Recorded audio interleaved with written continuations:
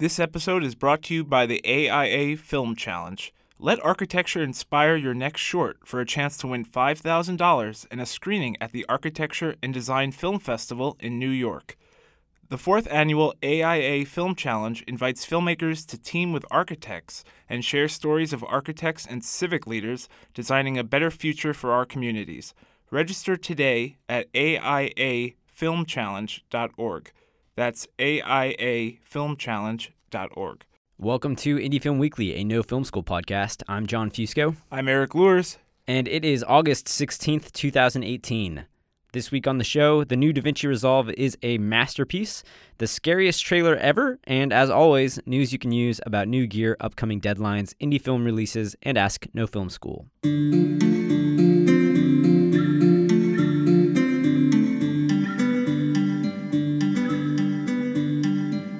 Hey everybody, welcome to this week's show, live from downtown Brooklyn, our home. I'm here with Eric. Yeah. Someone is missing, though. Someone's missing. I think it's her birthday. Again? I think so.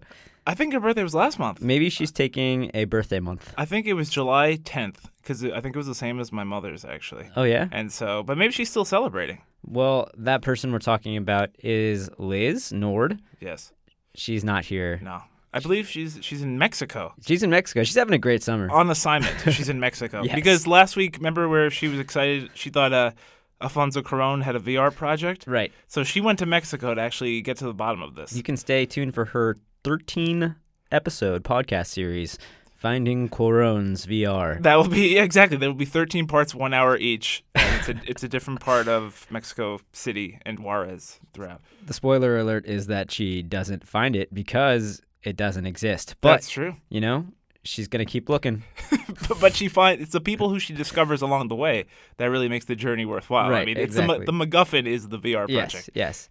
Anyways, stay tuned for that. But in the meantime, we've got some news for you this week. We are in the dog days of summer officially. I think August qualifies as the dog days. I'm pretty sure that's the definition. Yeah, it feels it. We don't have Liz's guidance here to let us know what seasonal. That's true. I mean, there's no official start date to the dog days of summer. Definitely movie-wise, it feels like the dog days now. Yes. All the big blockbusters are pretty much out, right? Yeah. I mean, the Meg, surprise, but a lot of them are smaller, a little bit more low-key now. That Mark Wahlberg movie is coming out. Oh, yeah, Mile 22 or Once the Mark Wahlberg starring vehicles start coming out, you know. You can just smell Labor Day right there. Yeah. It's slowing down. But we did find some headlines to share with you guys. So let's start. Hulu is on pace to lose $1.5 billion this year, which is pretty crazy considering that last month Hulu received a total of 27 Emmy nominations, 20 of which went to The Handmaid's Tale. They have 20 million subscribers, but they are also failing miserably. That's right, it seems like MoviePass isn't the only entertainment disruptor that may be having financial problems. After losing a whopping $920 million last year, the company is on track to nearly double that in 2018 by going $1.5 billion in the red. Unlike MoviePass, it seems like Hulu, however, has an unlimited amount of capital. 30% of the company is owned by Comcast, who seems as if they're hell-bent on making the platform successful. And I think Comcast just has a never-ending pile of money. The problem is that Hulu isn't Netflix. Another problem is Disney's inevitable massive streaming service isn't far from becoming a reality.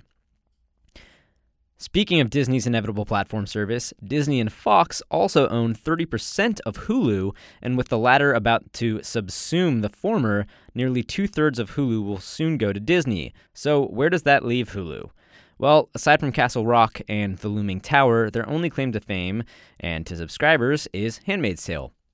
The drama, now in its second season, and based on Margaret Atwood's novel, won last year's Emmy Awards for Outstanding Drama Series and Outstanding Lead Actress, Elizabeth Moss, in addition to 6 other prizes.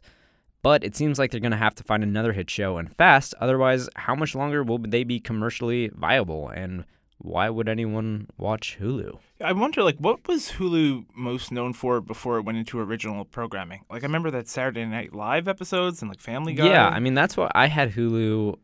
for some reason, I've had a Hulu subscription for, like almost 5 years now. Really? And I don't really know why. I think I just like decided to keep it because every so often they would put like new shows on. Yeah. But I think that Hulu would be a lot more commercially like successful if they actually put up shows live like they did with Saturday Night Live or like the day after. Yeah. But for a lot of shows that run on cable, like Atlanta's second season still isn't up there. I used to watch Adventure Time a lot on Hulu. That their new season isn't up. If they were would just keep up, I guess. I'm sure it has to do with some contract obligations or something. But if they could restructure a way, especially since like Comcast owns 30% of the Is there a free service component to it still? Because I never actually paid for a subscription. It used to be you watch an ad. Well, that's the other you thing. get 10 to 20 minutes of I watching. don't think so, and I also pay like $8 a month, and Hulu still has ads. Really? Yeah. Wow, it's changed. I mean, they're going a very indie route too, like purchasing docs at Sundance, Crime and Punishment, Minding the Gap, which we'll talk about. That's not going to help them get out of the red, but it's a noble strategy. Both of those are coming out this week, and thinking about purchasing documentaries, or if they're moving into documentaries are just a much lower cost to create. So maybe that's where their strategy will sort of like evolve to. Is like they're trying to find their niche. Like Netflix kind of has original programming. Yeah, exactly. They spend billions of dollars and may or may not be losing billions of dollars, but Hulu seems to be losing billions of dollars. So anyways, what else do we got? Have you ever seen an ad for a movie that you deemed too scary? Like, I don't know if I have. But no, never. Okay, but has there ever been for an ad for a movie then that was deemed like too scary to air? Now that's something different. So apparently, with the marketing for the upcoming horror film The Nun, which is a part of the Conjuring universe, is a thing, which is set to be released on September 7th. Variety reported because of the fear of a 6-second clip that had been shown to unsuspecting viewers, YouTube has notably taken down this 6-second ad from the site. The preview, which was streaming before other videos would load on YouTube, displays a typical volume sign increasing in volume and then lowering all the way down, when suddenly the titular nun in full horror mode appears and makes a blood-curdling scream. I hate that kind of stuff. Jump scares are so lame. Yeah, and especially, do you remember the days of on computer games, you'd be like, get closer to the screen, and then something would pop out at you, and it'd be like a big prank. That's what this reminds me of a little bit. One Twitter user issued a warning about the choice jump scare in the video and cautioned viewers to turn down the volume if you have anxiety or just straight up hate jump scares. According to its violent and shocking content in ads policy, YouTube says that they strive to avoid offending or shocking users with websites or apps that are inappropriate for our ad network. So what are those things? So examples of the content considered violent or shocking include gruesome imagery and promotions that are likely to shock or scare. Okay, so I guess it does fall into that category. It's probably both. It is, yeah. Maybe it's the nun's face is a little worse for wear. It's spooky. It is. And shocking factors in video ads concern items like whether the video shows scenes containing violent or graphic imagery that can be shocking or disturbing to the viewers. That's a check. Or whether the violence contained in the video is realistic when posted in a dramatic context. Probably not. So it's just like an appropriate form of censorship or clever marketing. It definitely feels a little bit like a cruel joke. The fact that it starts with a volume, button icon going up and then going down, and you probably think something's wrong, and then this face pops out. Clever, but also I would definitely be a little pissed off. Yeah, I hate jump scares too. I think I was just talking to a friend about. Yeah, and actually, sometimes when I see a horror film in theaters, and like when someone's going down dark hall, I'll close my ears. I always do that too. Yeah, just because it's not the imagery that scares me. It's that you're gonna blast a sound that's my ears can't handle. That's exactly it. That was the conversation. They were like, "Aren't you scared of horror movies?" And I was like, "No, not really. I'm only scared of jump scares, but it's only because I hate the loud noises. It's not that I'm ever actually scared of what's on screen. Exactly. It's just I'm anticipating a loud noise, and I don't like loud. I have tinnitus. Yeah, no, totally. And that's you kind of. You're expecting it, and then it's of course I jumped out of my seat. You just shocked me with a sound that my body can't handle. It's easy. It's lazy. It's lazy filmmaking. So if you're much. making a horror, please don't do that. Totally, yeah. Or just, watch it at home, keep the volume low, and then you'll see it for really what it is. I think I actually wore like an earplug in one ear during A Quiet Place because I knew that it was just going to have like all these jump scares because it's a quiet place. Yeah. And that helped. Yeah. Yeah, I mean, I have a little earplug keychain, so like I keep them on me at all times. And I like this. I never really thought about the preparation, but it is a concern, especially. And then when you have trailers for horror films and you're not there to see a horror film, it's like, oh boy, okay, I guess I'll just prepare myself. There is not really an appropriate segue into our next story, so I'll just jump right into it. Disney just can't seem to get its standards straight. A couple weeks ago, they, of course, fired James Gunn from the Guardians of the Galaxy series because of the whole tweets that he made that were a little bit out of touch.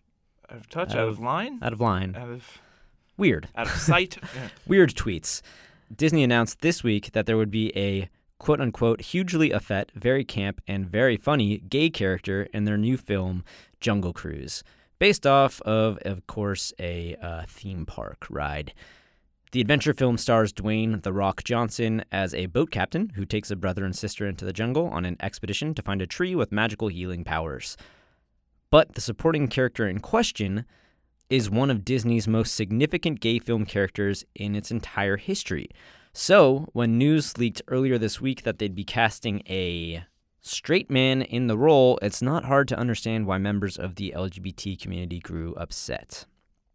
Actor and model Omar Sharif Jr. reacted to Jack Whitehall's casting, Jack Whitehall is a comedian, an English comedian, who will be playing the gay character, by asking, quote, "Really, Disney? Your first significant gay role will be played by a straight white man perpetuating stereotypes? Fail, this ship should sink." Comedian James Barr noted on social media that many of his gay actor friends are, quote, turned down for straight roles because there's a, quote, whiff of a gay, which only makes it more frustrating that Disney decided to cast a straight male as a campy gay man. Now, I think that this is an important story because it shows how big these decisions made on social or political issues can be for popular opinion. And I don't know, I'm not a fan of discussing politics really on the show, but I think that it's interesting to see like what this sort of politically charged atmosphere is bringing to sort of progress the film industry in a way. And Disney is just like, with this move, it just shows that they're just kind of reacting blindly to popular opinion. Yeah, I mean, that's when you are kind of like tone deaf and the court of public opinion. It is just like whatever the overwhelming majority is saying, they're acting out of desperation. Right. So like 1 week Disney's making a decision to fire a top tier director of a franchise he's like had complete control over in so many ways, as much as Disney would allow him. And it was just in order to distance themselves from a series of tweets he made many years ago. And now this week they're making a casting decision that doesn't do anything to actually eradicate a problem in Hollywood concerning a lack of diversity and being truly progressive. So it's just, if you can't talk the talk without walking the walk, why talk the talk? It's kind of like, I guess, they can't have their cake and eat it too, in the sense. So it is written as a gay character, I assume? Yeah, it is. So, okay. So, I mean, like, that's... Not only a gay character, a very campy, I guess, effeminate gay character. So, like, a stereotype of a gay character. So maybe that's also an issue.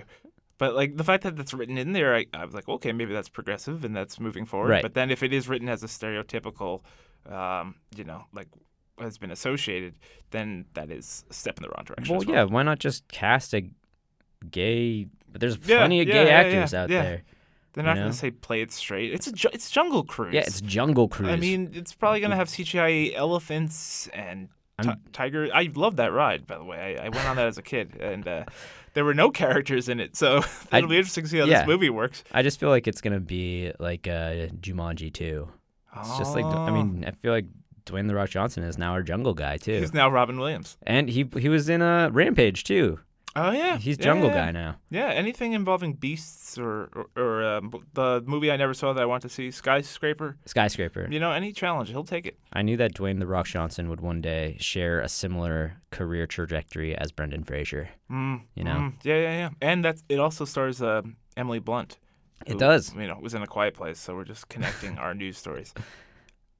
And now that we're done with the news, here's Charles Hain with some gear news. Hello, everybody. This is Charles Hain. I am excited to be back with you doing the tech and gear news this week. So, first off, our top news of the week is that DaVinci Resolve 15 has left beta. The newest, freshest DaVinci Resolve is here in August, which is great because those of us on an academic schedule really love to be able to test the software in August before the semester starts in September. Last year it left beta like end of September, which was a real bummer. So thank you, Resolve, for leaving beta in the middle of summer, giving us some time to play with it. So for those of you who don't remember, this is the release we first saw back at NAB, and the biggest marquee feature is the integration of Fusion into the product. Blackmagic bought Fusion a few years ago. It was a freestanding 3D compositor that was fairly popular, like a competitor to Nuke, but maybe not with Nuke's market share, but with a big market share in the sort of top end of the industry for high-end compositing. Blackmagic bought it, kept it alive as a separate product, but now it has been fully integrated into Resolve. This, combined with the integration of Fairlight and all of the work that Blackmagic has been putting into the editing tab in Resolve, really is the full fruition of the goal of Blackmagic to make Resolve an all-in-one stop. You're doing your cloning on set, you're doing your footage breakdown, you're generating your optimized media, you're doing your edit, you're doing your color, you're compositing, you're doing your sound, and you're delivering all in one application. For those of us who spent a lot of the last 15 to 25 years doing round trips, moving projects from Final Cut to Pro Tools to something else for our DCP master, this is really huge. And especially the integration of Fusion is a real game changer for Resolve, because one of the big things that have made Premiere so popular is its tight dynamic linking with After Effects. After Effects 2.5D compositor with like some workarounds for full 3D work has been really popular with titling, and the ability to dynamically link between Premiere and After Effects has been huge. Resolve is taking that one step further, integrating Fusion into Resolve. So you can be working on a timeline, decide, I want to composite this shot. I want to put a different sky in, or I want to start making that sword glow, or any of the stuff that usually requires firing up a full compositor. And you can do that without round-tripping the shot to another program. Stays within Resolve. This is going to be really huge. It's going to speed up workflows. It's going to encourage a lot of people who maybe just have edit skills to start picking up some basic compositing skills. It's going to be really interesting to see this play out. I already know of one project that's planning on doing their edit in Resolve because it's such a composite-heavy show, and the ability to do some compositing and then tweak your edit and do some compositing will be really huge, as opposed to the old workflow where you like locked your edit and then you handed shots over to composite, and then if compositing made you want to change a shot, like you were like, ooh, now that the sword is glowing blue, I want to hold on it longer, you had to go back to your NLE, extend it, re-render for compositing. This allows you to go back and forth much more seamlessly, which I think is really going to change the way we think about post, and we're going to be able to have a much more organic post process. Resolve, as always, has a very powerful full version, and then for $2.99 you get Studio, which gives you noise correction, which is awesome, and shared networking. The caveat, as always with Resolve, it is resource intensive. You need a powerful machine to run it. But if you've got a MacBook Pro, or you use an eGPU, or you got a big desktop tower, Resolve is getting really interesting. They also, with 15, have apparently rolled out a whole lot of improvements to Fairlight, which is great. Because if we could do sound in one program too, that would be awesome. I don't know if Fairlight's there yet. We need to test it. Up next, there's a lens that when first leaked a little while ago, or announced a little while ago, had a lot of people going, what? It's from Laowa. Venus Optics, and they've launched a Kickstarter for their new 24mm macro snorkel lens. Units are out in the hands of reviewers. We played with one for a couple weeks, and it is very weird and very fun. So a macro, if you don't remember, is a lens that lets you focus very, very close. Like close enough that the size of the object and then like the size of the object on your sensor are close to the same size, or even sometimes it's bigger on your sensor than it is in reality. Usually a macro is a longer lens, like Takina has a very popular 100mm macro. There's the Arri Master macro. And so, it's a very tight field of view, and it really is all about that one object, and the background is all blown out of focus. Because also as you focus closer and closer to the lens, your depth of field gets smaller. A wide lens macro isn't new. There are wide lenses that focus pretty close, but it's the combination of the snorkel design, which allows you to focus basically at the front element of the lens, and that wide field of view that make this lens kind of fascinating, because all of a sudden you can do a macro shot where you're like reading the date a nickel was made, and because this is 24 millimeter, your perspective is such that you still see some of the background. We tested it out, shooting some close-up shots of the NYC skyline in the background, and it was like a fascinating mind shift to be able to focus really closely on a foreground object and still have the background object present. Out of focus, right? It's not a Fraser lens. We couldn't focus on the nickel and the skyline, but you could still tell it was the New York skyline back there, which is kind of cool and much different than you get in a lot of other macro shots. It has a built-in LED light, which is powered by USB for lighting up the subject, which is especially important if you're touching the subject with your lens. And it opens to a maximum stop of 14. And that is correct. That is 14, not 1.4. It does not open very wide. You need a lot of light. It is a day exterior or a super lit lens. Or if you're doing still work, a long shutter speed. But for motion picture people, that doesn't tend to be an option. It's definitely a specialty lens, but if you're interested in macro stuff, if you want to do some cool macro-y inserts in your next project, this is totally worth a look. Another unit we got to see in person back at NAB and has finally launched on Kickstarter, the new Power Junkie from the Scottish lighting company Blindspot, who've made some LEDs we've appreciated in the past. So, the Power Junkie is a nifty little device that allows you to mount a Sony NP battery, and then it puts out power. Well, your first thought might be, yay, I can power my phone on a Tech Scout, and like that is real. Phone charging is a useful thing. The real excitement here is like powering your DSLR or accessories for your DSLR with like the super big powerful Sony NP batteries. Increasingly, external monitors, wireless systems, recorders, all these accessories are becoming like a real standard part of the practice. But on your little DSLRs, there's no way to power a lot of those things. And so if you're out there with a GH5 or a Sony a7S II, power options are limited. But with the Power Junkie, you can mount a Sony NP battery and then use the little built-in quarter 20 mount or cold shoe mount to mount it on your camera and then power any USB-powered accessories with that Sony NP battery. It also has a 7.2 volt DC barrel adapter for any accessories that would take that. As little cameras become better and better, it's going to be great to have more tools out there, a lot of which will be USB powered, that make it a more robust platform. You can even use a dummy battery adapter that they sell to power your DSLR instead with the external NP battery. So if any of you have been frustrated that you're like, oh my God, I love working with my Nikon, I love working with my Canon, but man, do I have to change batteries really often, you could mount this to the top, use the dummy battery into the camera, and then not only are you going to get easier battery swaps, you don't have to open the bottom of the camera, you can leave it on the tripod, just swap the NP battery out on the top. Those giant NP bricks are going to last way longer than the tiny built-in 5D Mark IV battery or something like that. So I think there's going to be a lot of interesting applications for the Power Junkie. Take a look. Last up, 2 quick announcements. First, I'm happy to be back. I was gone directing a project called Salty Pirate, and there's going to be a bunch of field tests from that shoot rolling out in the next couple of weeks. I really can't wait to share all of those with you as soon as I get done writing them.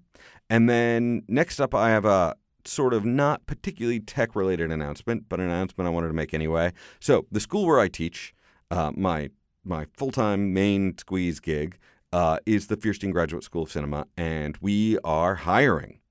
We have 2 open full-time teaching positions, one in directing, the other sort of a production generalist, like a producer-director type who's really good with the hands-on nuts and bolts of filmmaking.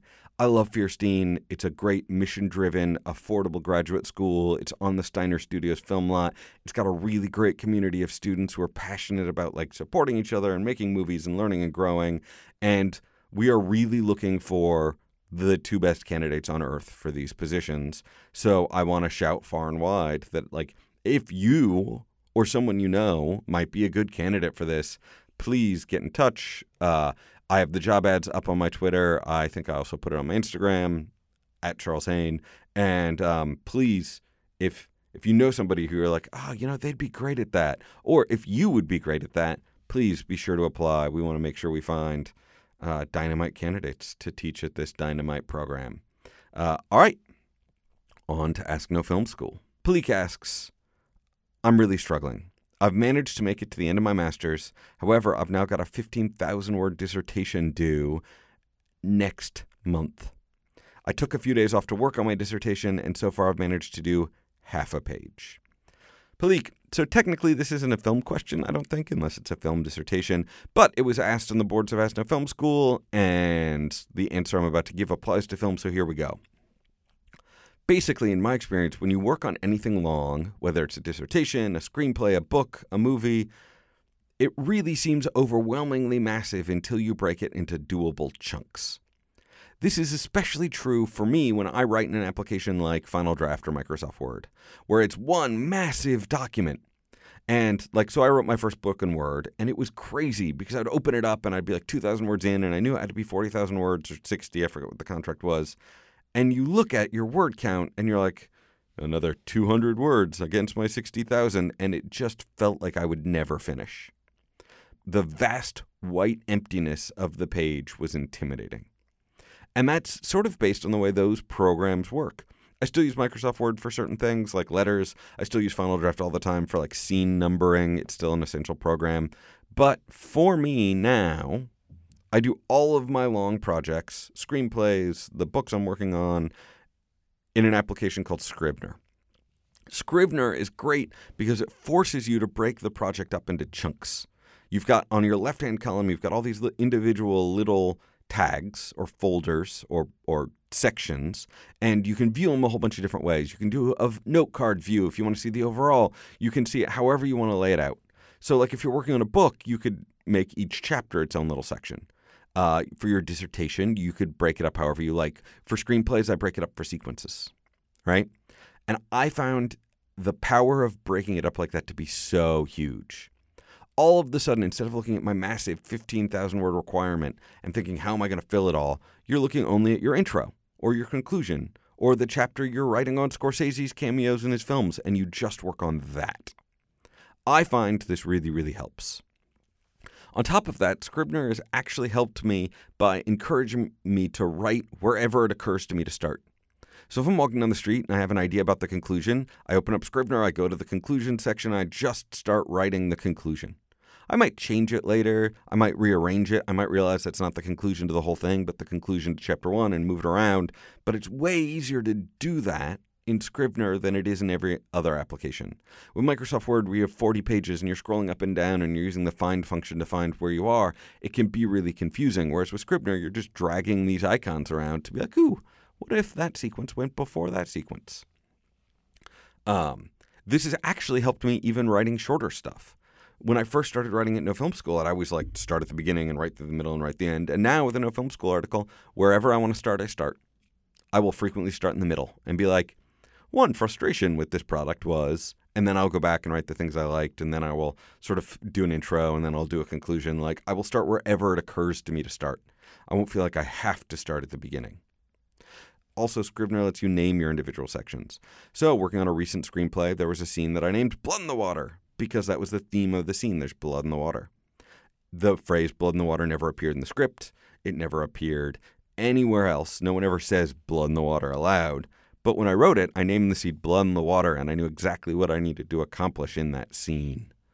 So when I'm working on a book and I write a chapter like Lutz, I can see it over there, and I'm like, ooh, every time I remember something I need to write more of about Lutz, I go to the Lutz chapter and I make sure it's in there.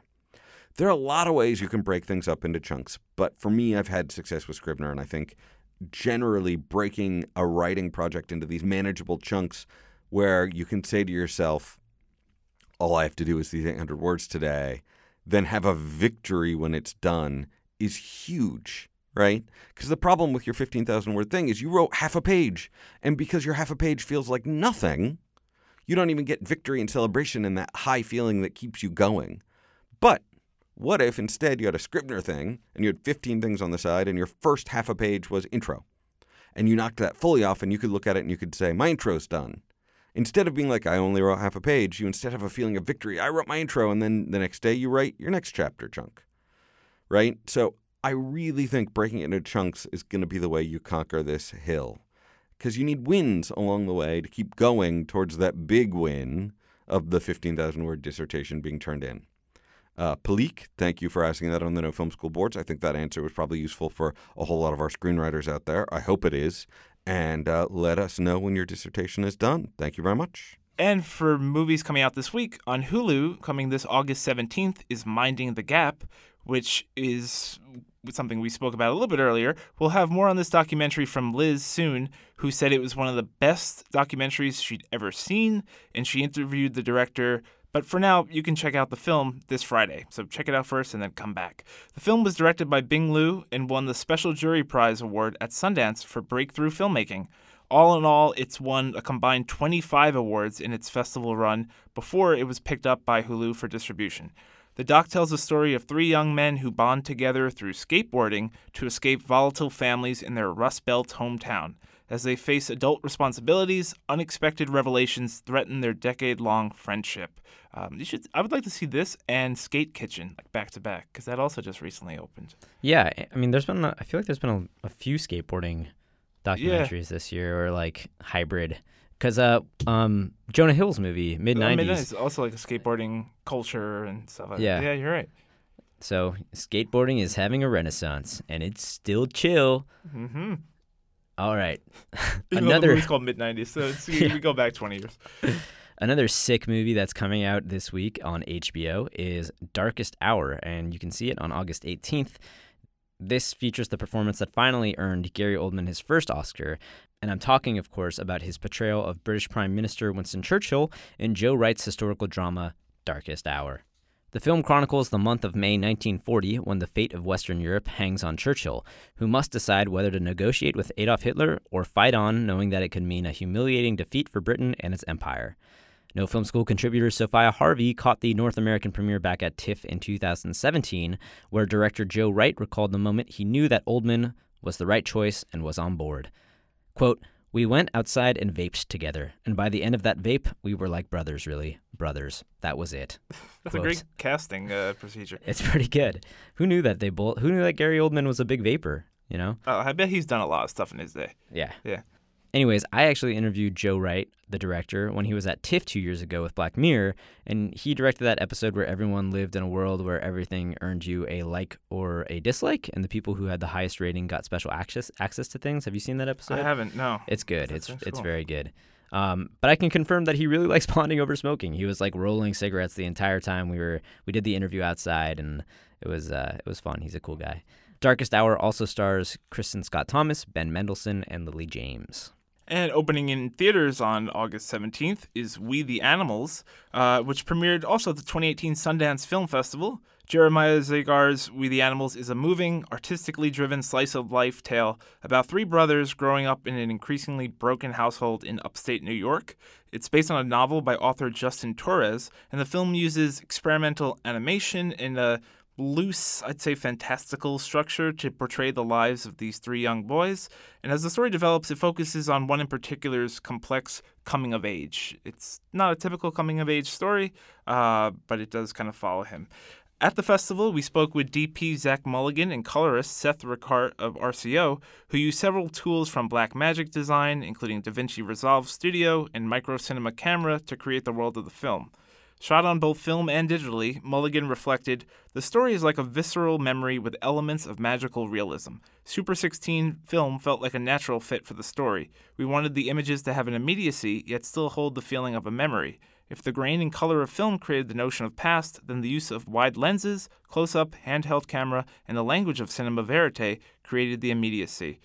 Emily was actually speaking with the director, Jeremiah Zagar, this week for the site, and when that goes live, we'll have you check that out as well. So if you're a fan of like early, say, David Gordon Green or some indie flares of Terrence Malick, which can sometimes not work for some filmmakers, but it does here, this could be for you. That one sounds really good. Yeah. I think I'll see it. And now for some grant and contest deadlines for this week. The Players Network Cannabis Media Grant has a deadline on August 31st. This is a real thing. Do you like marijuana? Do you want $3,000 and a chance to screen on Weed TV? If you do, check out this new initiative coming out of From the Heart Productions. The Players Network Cannabis Media Grant supports the creation of cannabis-related content that showcases a forward-thinking view in the cannabis industry. The Players Network Cannabis Media Grant seeks heartfelt documentaries, short films, features, and web series that reveal how cannabis has benefited and changed people's lives. This is a Joe Wright sponsored festival, or Sure. I'd do a CBD doc. Give me $3,000. CBD has been a big topic at the No No Film Film School School. office this summer. It's changing lives. And for $3,000, I'll gladly screen on Weed TV if you want to talk about it. Yes. Well, if anyone wants to shoot a short doc of me and Eric just eating it, or using the oils, or Yeah. whatever. You're the director. You tell us what you'd like us to do talking about CBD with it. Yeah, you know, we'll gladly go. We'll do it 3 ways for $1,000 each. Mm-hmm. Another opportunity that you can take advantage of is American Zoetrope's 2018 screenwriting contest, and that has a deadline a few weeks in the future on September 1st. This is your chance to win $5,000 and get your script recognized for its compelling narrative by Francis Ford Coppola in the 15th annual Zoetrope Screenwriting Contest. They want to find and promote new and innovative voices in cinema. Every script is read closely by a select handful of professional readers, and Francis Ford Coppola selects a grand prize winner from among the top 10 finalists. The grand prize winner receives a cash prize, and the scripts of all top 10 finalists are sent by Zoetrope to leading production companies and talent agencies for consideration.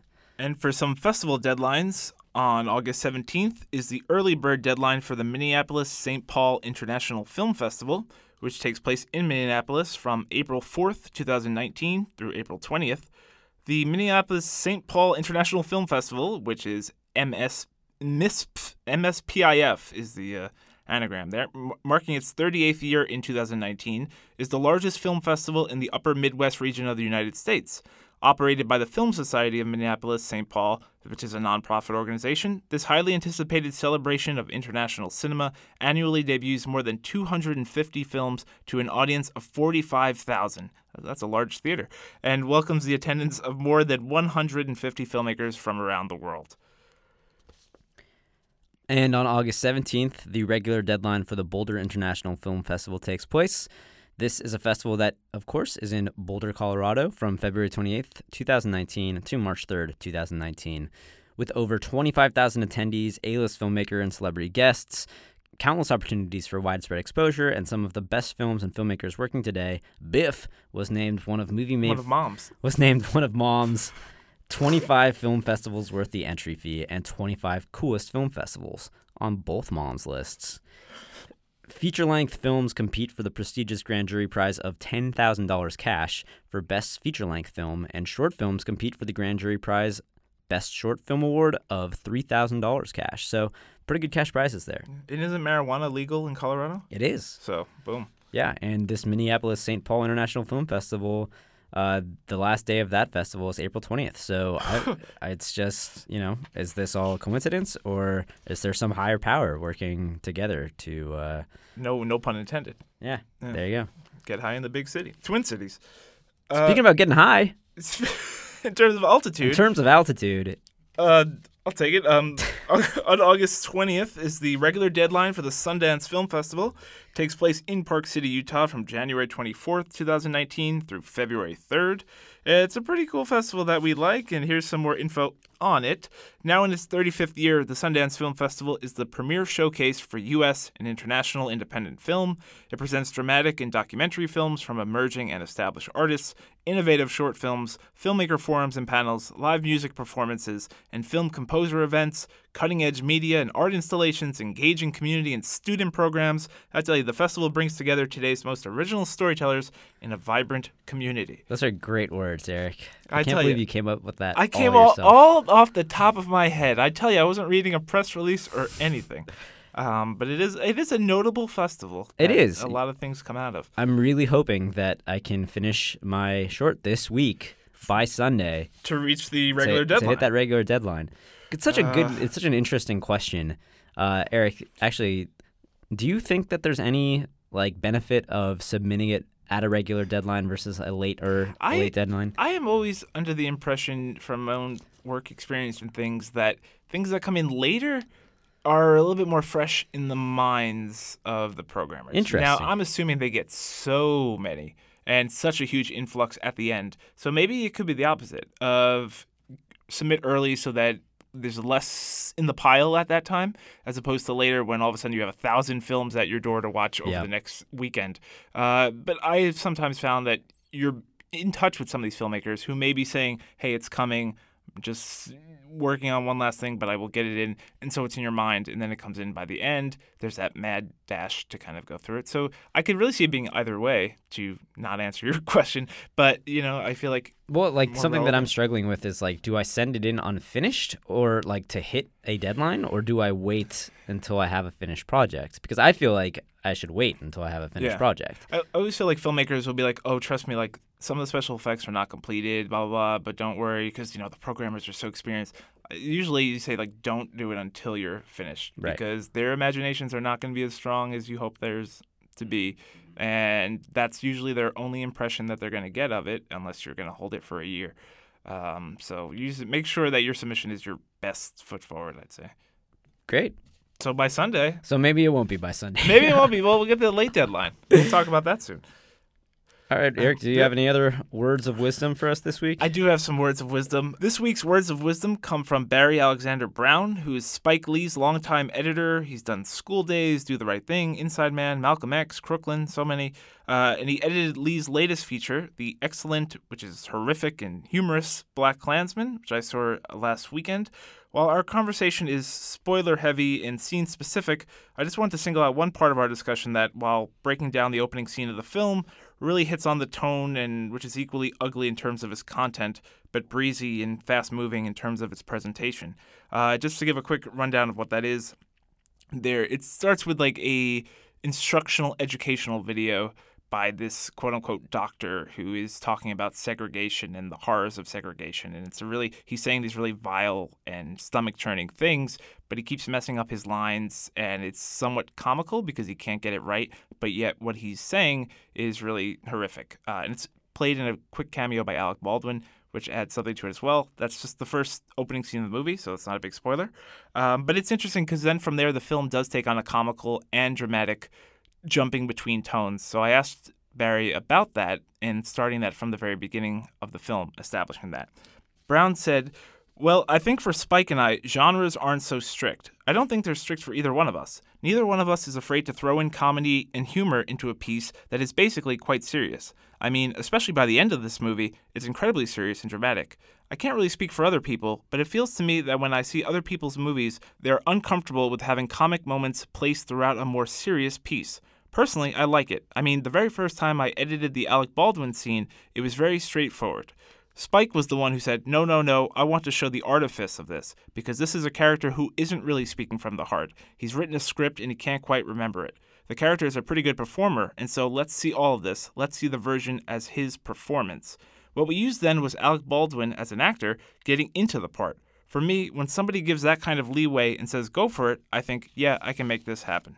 It's just establishing tone from the very beginning of the film, and because you are laughing quite a bit during the duration, and yet it's some really ugly stuff that's discussed and talked about. But that scene right at the beginning kind of tells us what we're in for, and I want to know what the editor has a role in establishing that from the forefront. It's also just interesting in the sense of, horror movies do that a lot. They build up tension, and then to release that tension, they'll either provide a scare or a laugh. Yeah. And so a lot of people say that, you can't have a horror movie without comedy because it allows the audience to sort of collect their breaths a little bit and then feel relieved and get ready for the next scare instead of being beat over the head. And I feel like it's the same for drama in some way. Absolutely, yeah. I mean, the movies that I like, I guess. Yeah, no, and even some of the I know Spike Lee's probably not a big fan of him, but the Tarantino films where some of it is really gross subject matter and things of that nature, but because it's coming at it, not condoning or justifying any of it, but it's a comedic tone to some of these sequences of violence and smug, ugly characters that we take it in, I guess. You could do a very, very, very serious Black Klansman film, which I believe the book is more of, written by Ron Stallworth. But this kind of brings us in a little bit more and without taking away any of its power. So I think that was interesting. And we have no shout-outs this week because Oh, yeah, no shout-outs. Liz isn't here to shout out her friends. We don't have any friends. We don't have any friends. Nothing coming up. Nothing coming, but nothing in my mind. No. Shout out to the Meg for making like a lot of money over the weekend. Hey, shout out to CBD. Shout out to CBD. Can we get sponsored by a company that produces CBD? But only the good stuff. None of that like industrial hemp. No.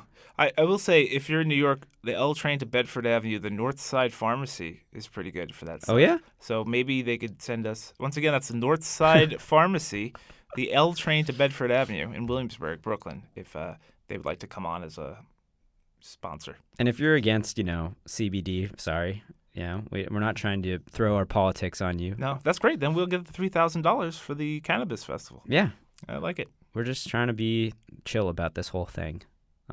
Anyways, next week on the podcast, you can hear another gem from the Southwest as Oakley Anderson Moore, our regular contributor, meets with the director of the Meow Wolf documentary. Now, if you're not familiar with Meow Wolf, they're a collective group of artists based in New Mexico who create immersive, interactive experiences to transport audiences of all ages into fantastic realms of story and exploration. The group's first permanent installation launched in March 2016 with support from Game of Thrones creator George R.R. Martin, and it's called The House of Eternal Return, where guests discover a multi-dimensional mystery house with secret passages, portals to magical worlds, climbing apparatuses, and surreal maximalist, not minimalist. That's one of the first times I've ever heard maximalist as a term. And mesmerizing art exhibits. I'm really stoked to hear about what their process was like making a movie, because I've always wanted to go to this thing. And if they're so good at taking art and putting it into a physical form, I'm really excited to see what they do with it in filmic form, and I'm excited to hear about their process. So if you're excited to, tune in on Monday. But as for now, we're done. We're finished. That wraps up the show. I hope it was a good one. I think it was short and sweet. We've been listening to your reviews on iTunes, your 2-star reviews, saying that the shows are running too long. Yeah. Remove Liz. Remove Liz. And hey, we deliver. We love our fans. So we do read those, obviously. So if you like the show and you want to reach us and give us feedback, there's no better place than on iTunes. Even if it's a 2-star review, it's good to hear what you guys are thinking. So go ahead, subscribe, rate us. I'm John Fusco. You can follow me on Twitter at Jim_John_Jim. I'm at Eric Lures, and Liz is at Liz Film.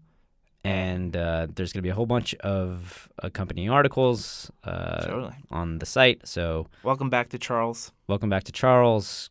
Congrats on your movie, and congrats on everyone else's movies if you've finished making a movie. See you next week.